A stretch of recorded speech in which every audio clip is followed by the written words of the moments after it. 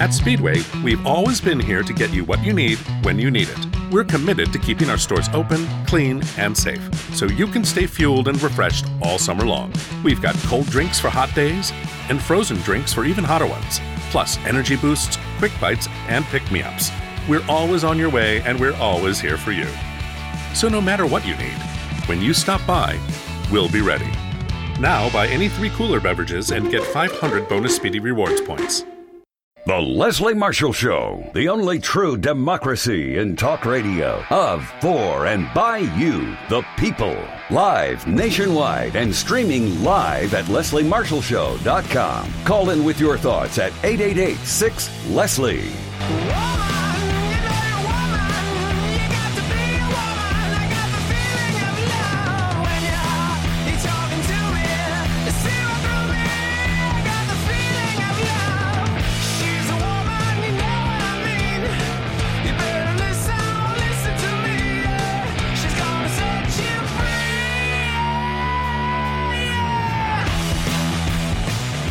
Here to set you free. Happy Tuesday. How you doing? I'm Leslie Marshall. Welcome or welcome back. Only true democracy in talk. Want to welcome back everybody watching on YouTube Live, Facebook Live, Twitter Live, which is Periscope. A great show in store for you today as we try and provide for you each and every day in this time slot here with me and the other people that sit in for me on the show, like Mark Levine, Brad Bannon, Generation Progress, and others. But in this hour, we have a great guest that's going to be joining us a little bit later. But right now, we'd like to start it off by doing something we normally do at the top of the hour when I, Leslie Marshall, am hosting, and that is check what is ripped from those headlines.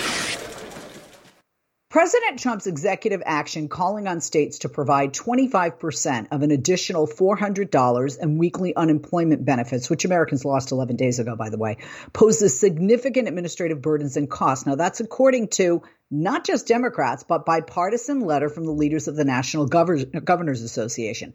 Now, why does this matter? Many states have had their budgets decimated by this coronavirus pandemic. They can't afford pitching in an extra $100 extra per unemployed resident. Look at how many people that is in the state when you look at the unemployment rolls. Several state unemployment officials told Axios that they don't even know how the program works and that any changes to state unemployment systems would take weeks to implement.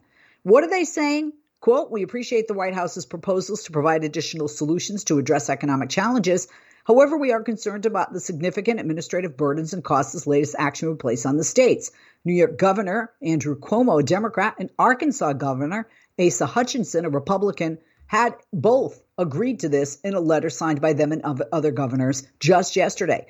The NGA has requested $500 billion in unrestricted state aid, and NGA continues to urge Congress and the White House to reach a quick resolution to provide immediate assistance to unemployed Americans. And you remember when the president got on Obama for executive orders over and over and over. You can Google that. You can watch video, hear audio of it, or just read on not just blogs, but, news outlets that he constantly got on Obama for trying to govern via executive order. Well, what is he trying to do here? A true president, a true leader, in my opinion, does what Bill Clinton did. If Bill Clinton could work with Newt Gingrich, Donald Trump can work with Nancy Pelosi. And hey, look, the bottom line here is when Trump was asked, how are you going to pay for it? What did he say? We have the money. Well, if they, the federal government, he feels as president, they have the money and he would know, then why should governors have to foot in the states 25% of that bill, especially during a pandemic? And some of those states before the pandemic were underwater and couldn't afford that 25%. It's even worse with COVID-19. Let's rip another. We've hit a tipping point in the pandemic.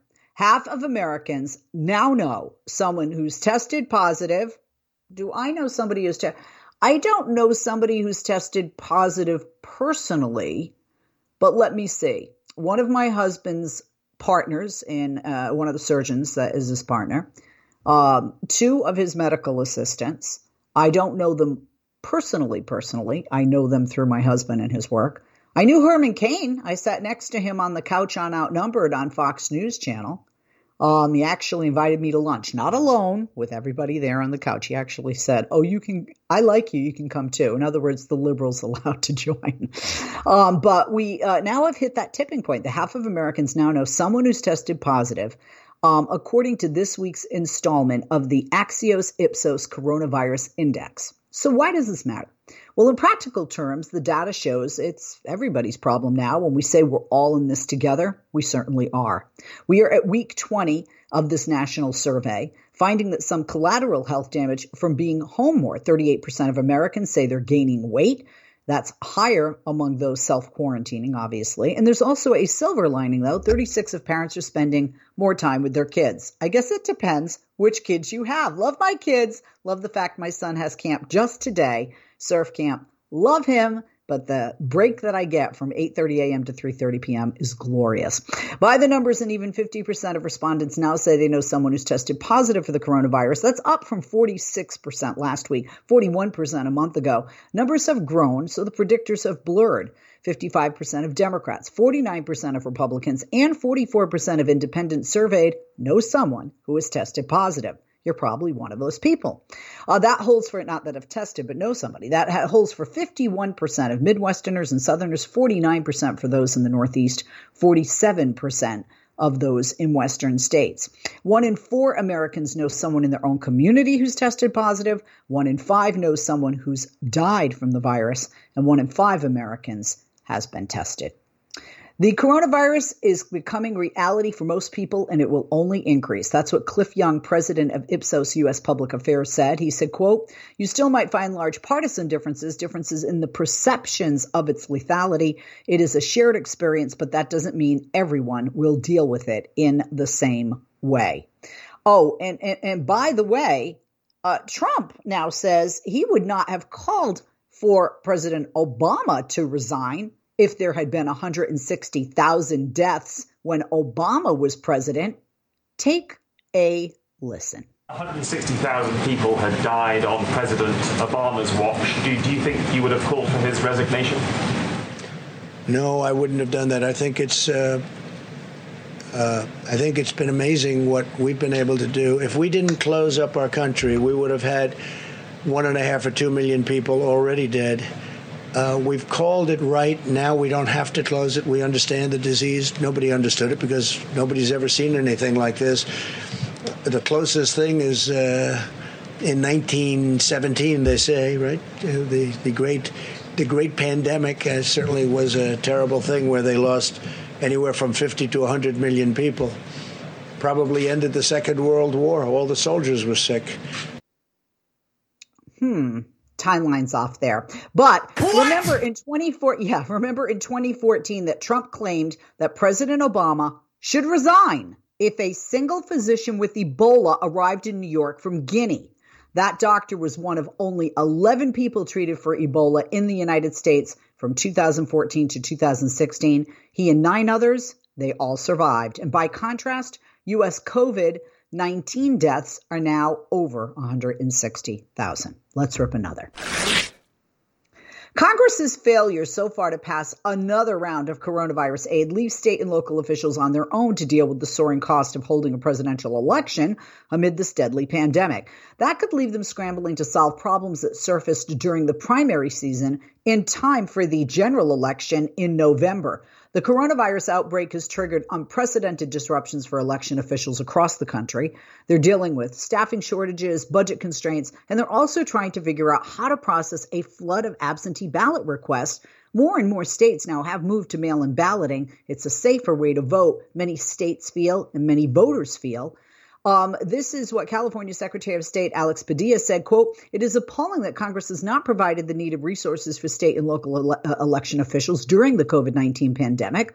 Election officials' ability to fill the gap is nearly impossible given the already strained state and local government budgets." In its first round of virus relief back in March, Congress sent $400 million to state election officials to help cover unexpected costs related to the pandemic.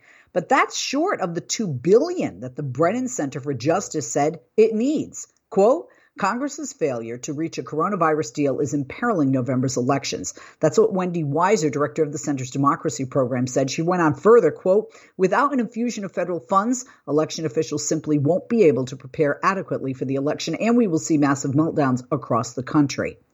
In the United States, state and local officials are responsible for administering elections and covering the costs, but there was no way for them to plan for holding an election in the middle of a pandemic, essentially having to deal with a massive surge in absentee ballots, also trying to keep in-person voting options available for many workers opted out of staffing the polls during the primaries. And according to Ben Hovland, who's chairman of the U.S. Election Assistance Commission, he said, quote, "This wasn't in anyone's budget." By the way, the budget provides support for state and local the Election Assistance Commission provides support for state and local election officials. So in other words, Ben can't help. Experts point to the rocky execution of the primary since the pandemic began, in which there were numerous reports of absentee ballots failing to arrive or rejected for being late. Primaries were marred if you looked at lines in Atlanta, Georgia, Milwaukee, Wisconsin, Las Vegas, Nevada, as polling places were consolidated. And Sylvia Albert, voting and elections director with Common Cause, well, she warned lawmakers during a congressional hearing last week and said, quote, "Without proper funding, guidance, and preparedness, the problems seen in previous elections are going to be just the tip of the iceberg this November." If federal money is made available, it could allow local election officials to hire more temporary workers to help process ballot requests and count those ballots on Election Day. It could also be used to boost the pay of poll workers. Between the fiascos with the mail department and the federal government not wanting to help the states, Trump could be right. We may not know the winner for weeks or months after that general election day in November. If you missed Leslie on TV this week, catch up at lesliemarshallshow.com.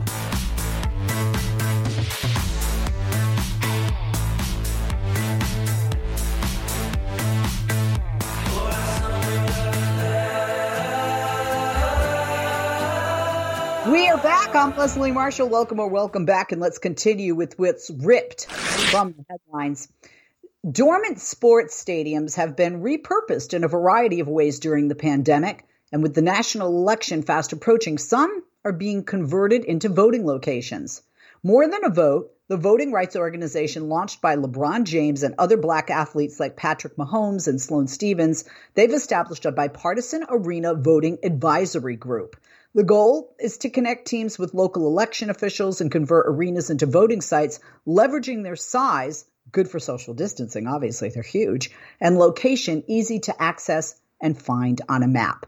The Atlanta Hawks, Detroit Pistons, Milwaukee Bucks, Sacramento Kings, and Charlotte Hornets are among the NBA teams that have already established these partnerships. In a memo, NFL Commissioner Roger Goodell encouraged teams to consider allowing their stadiums or indoor practice facilities to be used as election centers on Election Day. American democracy, they say, does not have a pause button. That's the advisory group when they wrote a front office sports op-ed. They said, quote, "During a civil war, 2 world wars, natural disasters, and domestic crises, we have managed to provide our citizens with the tools they need to fulfill the most fundamental civic duty. In this instance, and in the absence of live sports, some of our most treasured civic institutions, our sports teams, can still open their doors to ensure that voting is convenient and safe for all." And I think that's a good mix of sports and politics, and I think most of you would agree. Let's rip another. President Donald Trump was given a series of deadlines to produce his DNA and other evidence as part of mandatory discovery in an ongoing defamation lawsuit. This took place and came down yesterday. E. Jean Carroll, who I'm happy to have follow me on Twitter, and I follow her as well. She is the author and Elle Advice columnist who accused the 45th president of raping her sometime in late 1995 or early 1996. She initially made that accusation, one of over 20 sexual assault allegations against Trump during the summer of 2019. Trump later denied the accusation in an interview with The Hill, and Carroll subsequently sued for defamation in the state of New York. A letter sent by Carroll's attorneys notes that prior deadlines for the production of the DNA evidence were put on hold by an appeals court pending the outcome of a decision in a similar case filed by former Apprentice contestant Summer Zervos, who alleged that Trump sexually assaulted her in 2007.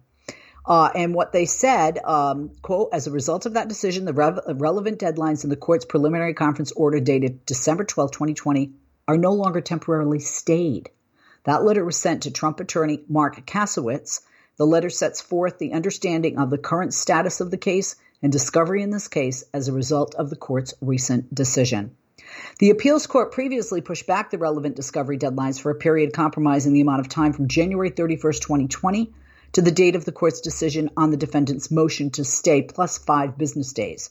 Now, Trump's defense team had requested the temporary hold, but on August 7th, the Supreme Court of the state of New York said the hold should expire before then. Justice Verna Saunders determined that a recent landmark U.S. Supreme Court ruling had forced the state's court's hands to decide in favor of the plaintiff. That ruling was the result of a subpoena for the 45th president's financial records filed by Manhattan District Attorney Cyrus Vance. And this is what the judge wrote, quote, "This court construes the holding in Vance applicable to all state court proceedings in which a sitting president is involved, including those involving his or her unofficial personal conduct.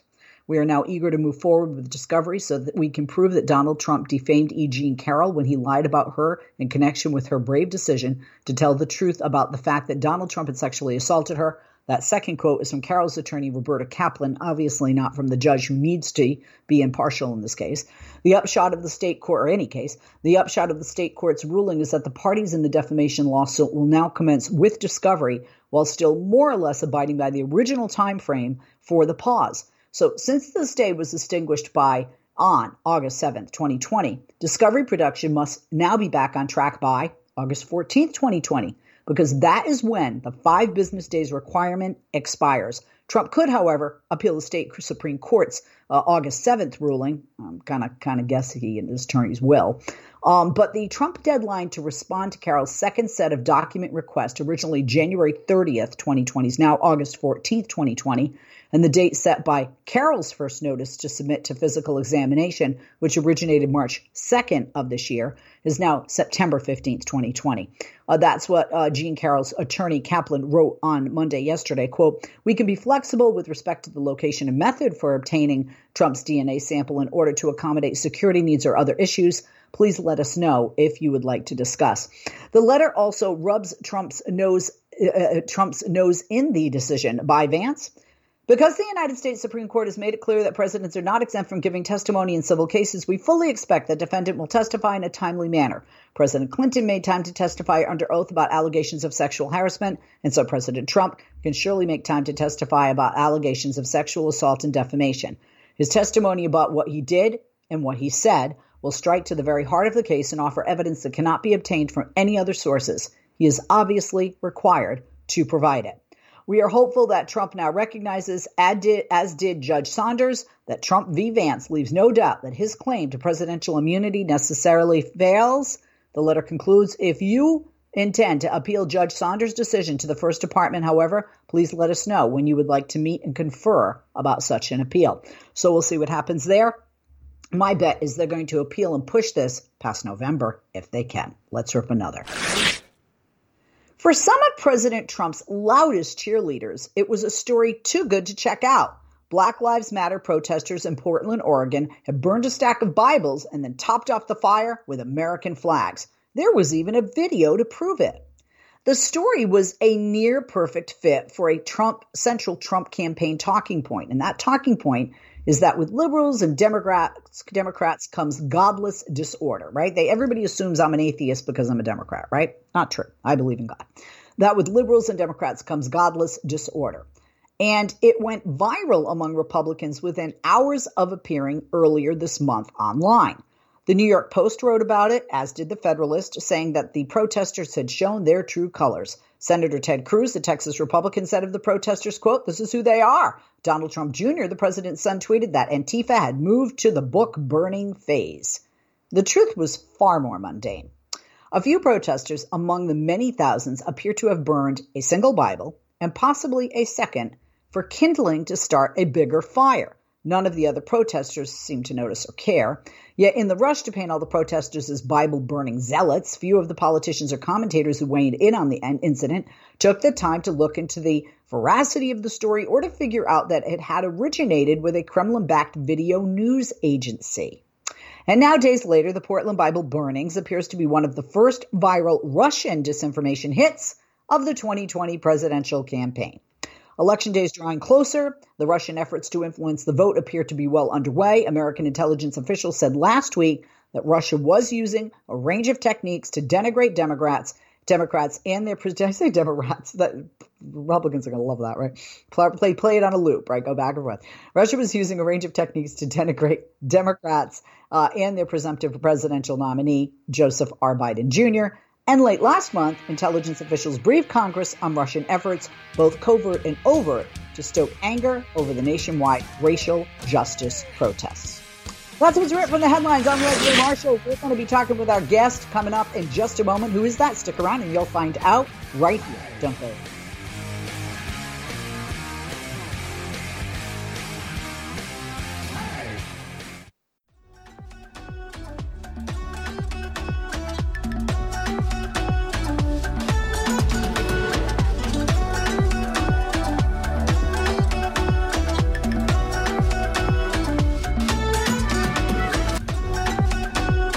Hey there, I'm Leslie Marshall. Welcome back. Happy Tuesday. And speaking of welcoming back, somebody who's sat in, who's also been a not just a guest host, but a guest on the show, somebody that I really like and who, like me, is a liberal among a lot of conservatives.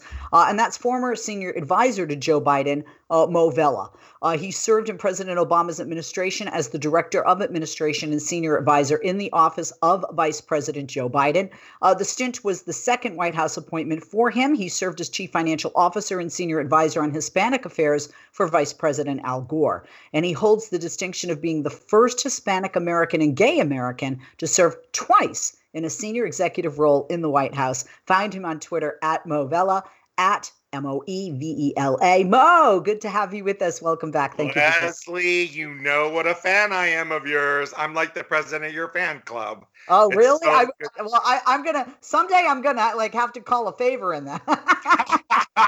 Well, listen, when I sat in for you, I told Mark, I got emotional actually, Leslie, because it was like a dream of mine, and you allowed me to have my dream come true, and it was an amazing hour. I got to sit in for. I didn't even have to write you a check or anything. Amazing.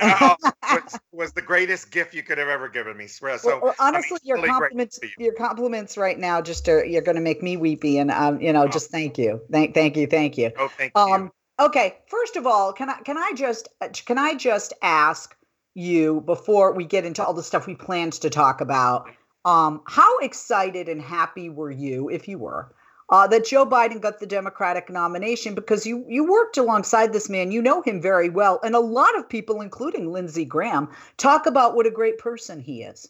Yeah, you know what I say about him, Leslie? I've been saying this. First of all, happy is like the greatest understatement, right? Back in the primaries, I don't do probably the same level of media you do, but I was doing a lot of media, and I kept saying in the primaries, don't count out the kid from Scranton. So when he came through as victorious as the nominee, it was like this incredible feeling for me personally and as a Democrat, right? So it was like a multi-layer happiness, if you will. Look, I think what I've been saying all along is it is very hard not to like Joe Biden. Even for people who aren't voting for him, the people listening to you when you're on Fox or me on Newsmax, I get this all the time. Well, I'm not voting for him maybe, but I like him. So, what you see is what you get, this effervescent, warm grace, this just kindness, this empathy, this man who just exudes love. And I'm the proudest thing I can say about Joe Biden, honestly, is he's the same when the camera's on, and he's exactly the same loving guy when the camera's off. And that's the greatest compliment I think we can pay anybody in public service. Also because you know him, what do you say to people who question his cognitive ability and have talked about potential dementia because of his age or because of gaffes?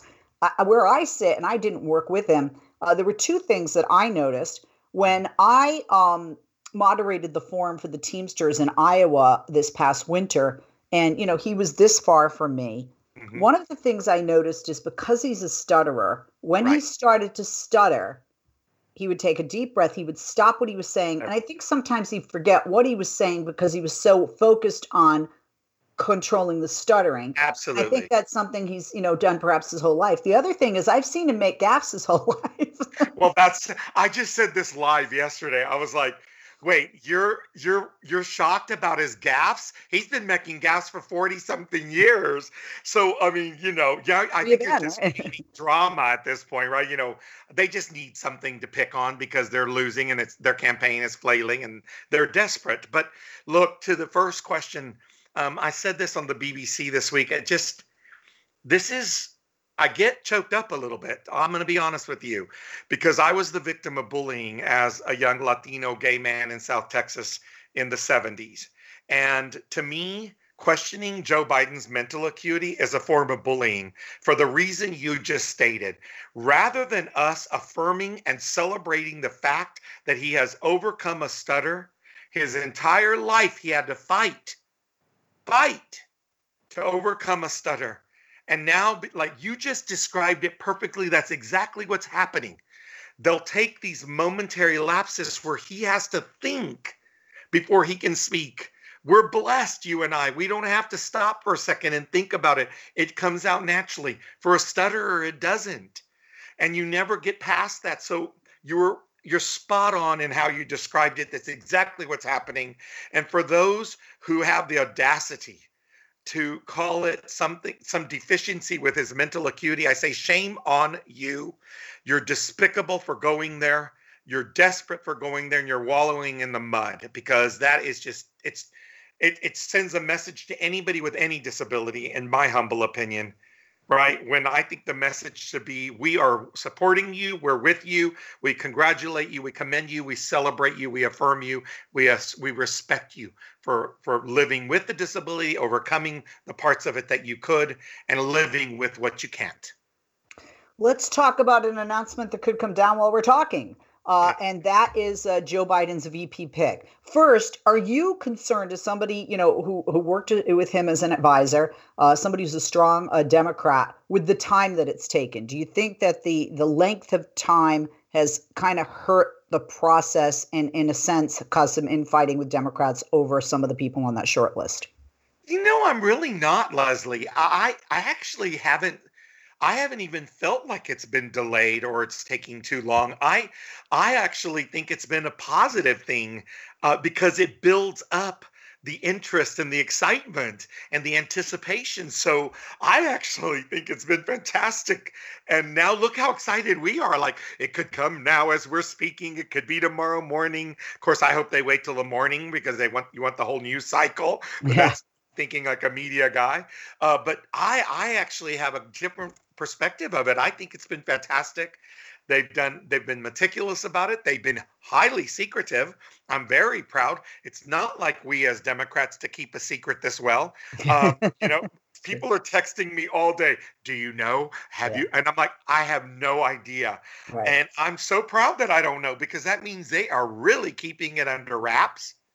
And this is exciting. It's exciting. And listen, let's be honest. One of the things Joe Biden has done is he's a politician who's kept his word, because we know that it's going to be a woman unless he pulls completely some rabbit out of the hat. So let's now talk about the elephant in the room, which is people are saying, got to be a minority, even more so, got to be an African-American, got to be a black woman. And some people say that because it's going to be a woman, it's sexist. No, he's fulfilling a promise. Right. And quite frankly, with, women being, half or more of the nation's population, and making huge differences in elections, for the past few election cycles, I think it's smart. And as a woman, but is it racist? Is it wrong to look at the diversity of the nation and the party and to follow suit, and even more so specifically an African American, in light of the racial injustice, the Black Lives Matter movement, the protest and the cry for reform? I think it's a really fair question. I'm sure you get it a lot in your media interviews. I've been getting it a lot as well. Here's how I feel about it, Leslie, is this. I'll tell you why I don't think it's racist, because the vice president has never said he was going to pick a woman of color. He simply said he was going to pick a woman. And had he, I think, gone into such specificity, then I think you can say, wow, that's probably not the fairest approach. But he's never said that. And he's been very good about saying, it's going to be a woman. So no, I don't think it's racist in any way, shape, or form.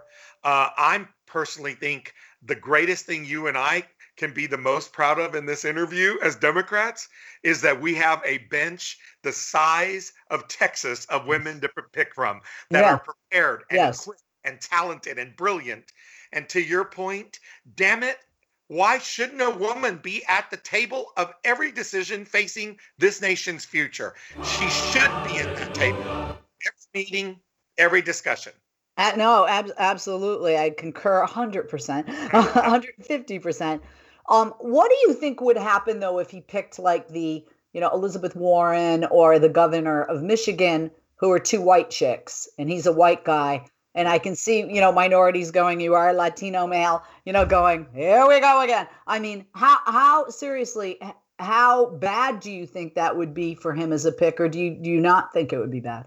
I think it would be bad. I think it will be a tremendous amount of backlash, being perfectly pragmatic and honest. I think there will be a huge backlash. And let's be honest here. Without African-American voters in this election cycle, Joe Biden wouldn't be the nominee. It is that simple. Yeah. I mean, got to go back to South Carolina. And very true. Absolutely. Without question. We're going to take a break. We're going to come right back to you. Don't go away. I'm Leslie Marshall. Quick break, and we'll be back with former senior advisor to Joe Biden, Mo Vela. Please follow him on Twitter at Mo Vela, Movela. We'll be talking more about Joe Biden as his campaign prepares for the big announcement as to who will stand beside Joe Biden on that Democratic ticket for the general election this November. Don't go away. We'll be right back. We are back with our guest. I'm Leslie Marshall. Mo Vela is our guest, former senior advisor to Joe Biden. On Twitter, follow him at Mo Vela, Movela. Mo, thank you for holding. Welcome back. We're talking about Joe Biden preparing to make his pick for VP announcement, but we have some other things to talk about as well. But let's finish up with that. Do you have a favorite? I'm not saying a prediction, or if you want to give a prediction, fine. But do you have a favorite of the women that we hear that Joe Biden has spoken to and is looking at on that short list for a potential VP? Leslie, I honestly, I'm prepared to have her back. And so, there's not probably anybody in America today more equipped and prepared to select a vice presidential candidate than Joe Biden himself. So I trust his judgment. He knows exactly what characteristics and traits are needed. He's got so many incredible women to pick from. Look, I think, I agree with the short list, frankly, that everyone's talking about. I think Senator Harris, Susan Rice. I think even Elizabeth Warren might be on a short list, right? Or Governor Whitmer, Senator Duckworth. I think those are probably your top five, I would think. And I tell you, even I can live with any one of those incredible women. And I can't wait. I swear to God, I get goosebumps because I can't wait till it's announced, whether it's tomorrow or Thursday or later tonight. Because my God, is it going to be a great day in America when we have a woman on the ticket in the vice president slot? And unfortunately, we should have had a woman president in Hillary. I was, such a huge advocate of her campaign and candidacy, and we'll talk about that another day. But you know what, dadgummit, I said it earlier, damn it, a woman belongs on the ticket, at the table, and in leadership in this country. Look at the countries, by the way. Look at New Zealand. Woman leader. Like, you can count this many infections, right? COVID's not even Well, get this. They had one case after 102 days. She shut it down. She shut one case. And you know what I love? People in New Zealand are like, okay. Yes, they had a mass shooting at a mosque, right? With AK-47, I believe it was. What did she say? No more AK-47s. And everybody was like, okay. I mean, but that's part of our problem as Americans that, we've. I think put a woman in charge. I've been, you have to remember, I cut my teeth.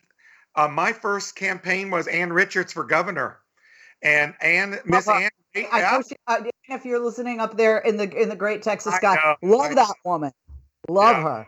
She raised me politically, and I remember one time, Leslie, what a fitting time to talk about Ann Richards for a second, because we're about to have a woman on the ticket. So Ann, like you said, is beaming in heaven. But I remember one time when during her candidacy for governor, they said, I was, 18, 19, 20 years old. They said, would you watch the headquarters while we all go to the union convention, the unions in Texas, all gathered together for an endorsement convention. And I opened the door and I'm by myself in this whole headquarters. And here comes Ann Richards. And she sits with me on a little bench. And I said, Miss Ann, what are you doing here? Everyone says the union. She said, Mo Jr., let me tell you something. I was victorious. And I'm like, oh, we got the endorsement? She said, no, darling. Sometimes you win when you keep others from getting the endorsement. And that was one of my greatest political lessons of my whole career.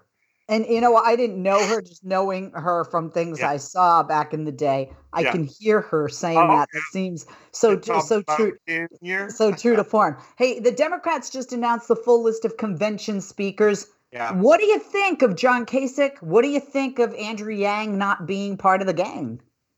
Yeah, what's up with that? I don't know. I don't either understand. I don't get that at all. I mean, I'm hoping. Obviously, it's not finished. I think it's still a work in progress, is what I'm told. So it doesn't make any sense to me. On the Kasich, absolutely. I frankly, I think we should, in the Joe Biden spirit, right, and in Joe Biden's style. This is talk about what I learned from Ann Richards. I'll tell you what I learned from Joe Biden. And I don't want to take up all your time here, but this is an anecdotal personal story that I don't tell often, but I would love to tell it on your show. We were on Air Force Two, first trip overseas. I'm going with him. We're going to Chile and Costa Rica. Dr. Biden's on the trip. He's on the trip. I barely know them, right? This is like week 2. And I'm sitting on a couch next to him.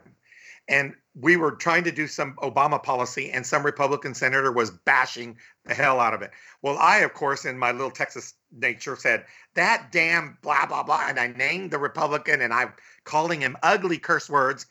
And Biden looks over, and he grabs my forearm, Leslie. And he said, Mo, that's my friend.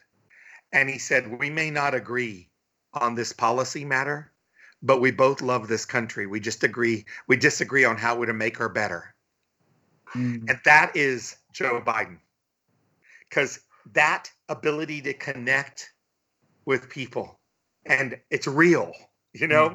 And he he got a lot of grief for saying he liked Republicans, but that's so true. Just like Ellen DeGeneres got grief for saying she liked George W. Bush. And one of the greatest pictures is Michelle Obama and George W. Bush embracing with their eyes closed. I mean, yes, and I'm with you. I think they should have more Republicans speaking at the Democratic convention. I do too. How are we going to get the moderate Republican vote?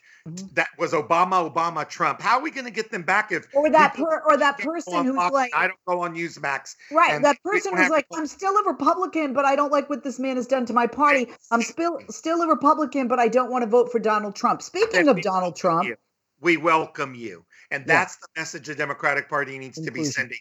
We welcome you as an independent. We welcome you as a Republican who agrees with us that this man is immoral and indecent, and he's wrong for this country.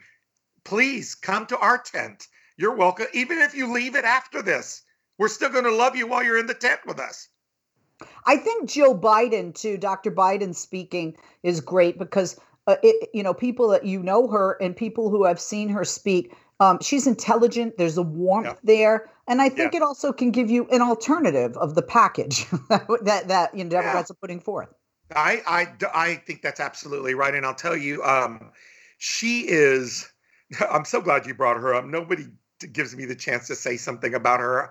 I have to tell you, of all the people I've met in my life in politics, she ranks up in the top 3 of the most amazing souls, human being.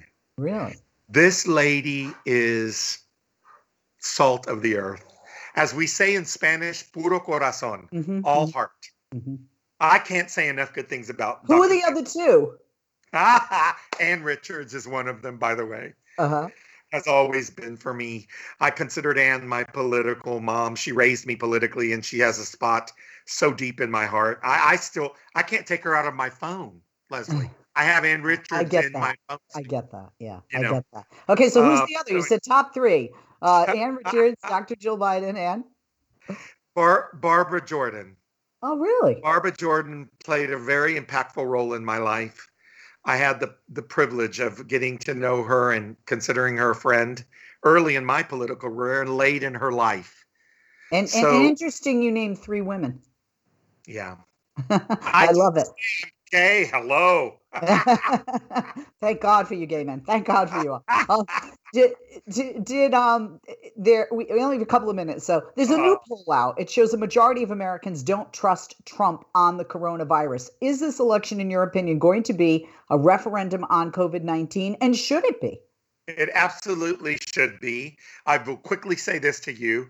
I'm very, very proud to be able to tell you that there are very few of us who can say that they sat on the White House Emergency Preparedness and Continuity of Government Working Council. I sat on it twice in my life. Twice. I know what Donald Trump was supposed to have done. I know what they were supposed to have done to prepare so that you can prevent pandemics, terrorist attacks, and these kinds of calamities. That had not been done, Leslie. This man not only failed our nation, right? He abysmally, just neglect, abhorrent neglect. I can testify to it myself because I know what was supposed to have happened, and it clearly had not happened.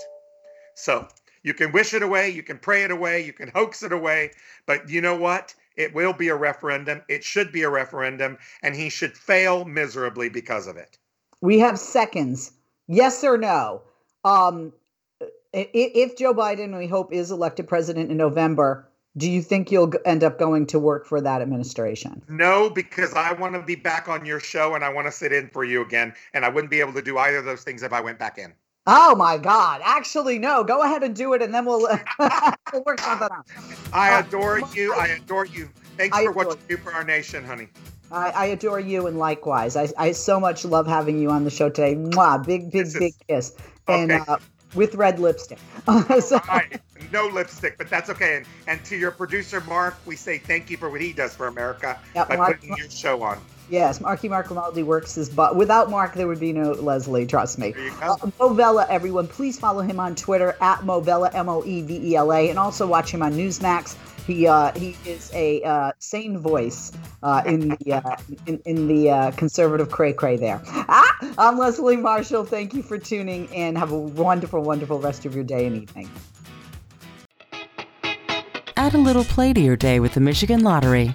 Over 90 online instant games to choose from, with prizes up to $500,000. A Marquette County woman recently won $250,000 playing online.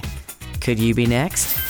Sign up online today to receive 10 free games with promo code FUN. Visit MichiganLottery.com to add a little play to your day. At LOC Credit Union, we want to make your car more affordable with best-in-market vehicle loan rates as low as 1.49% fixed APR. Easily apply online at loccreditunion.com. NCUA insured, equal housing lender. Rate quoted is up to 60 months and 100% financing.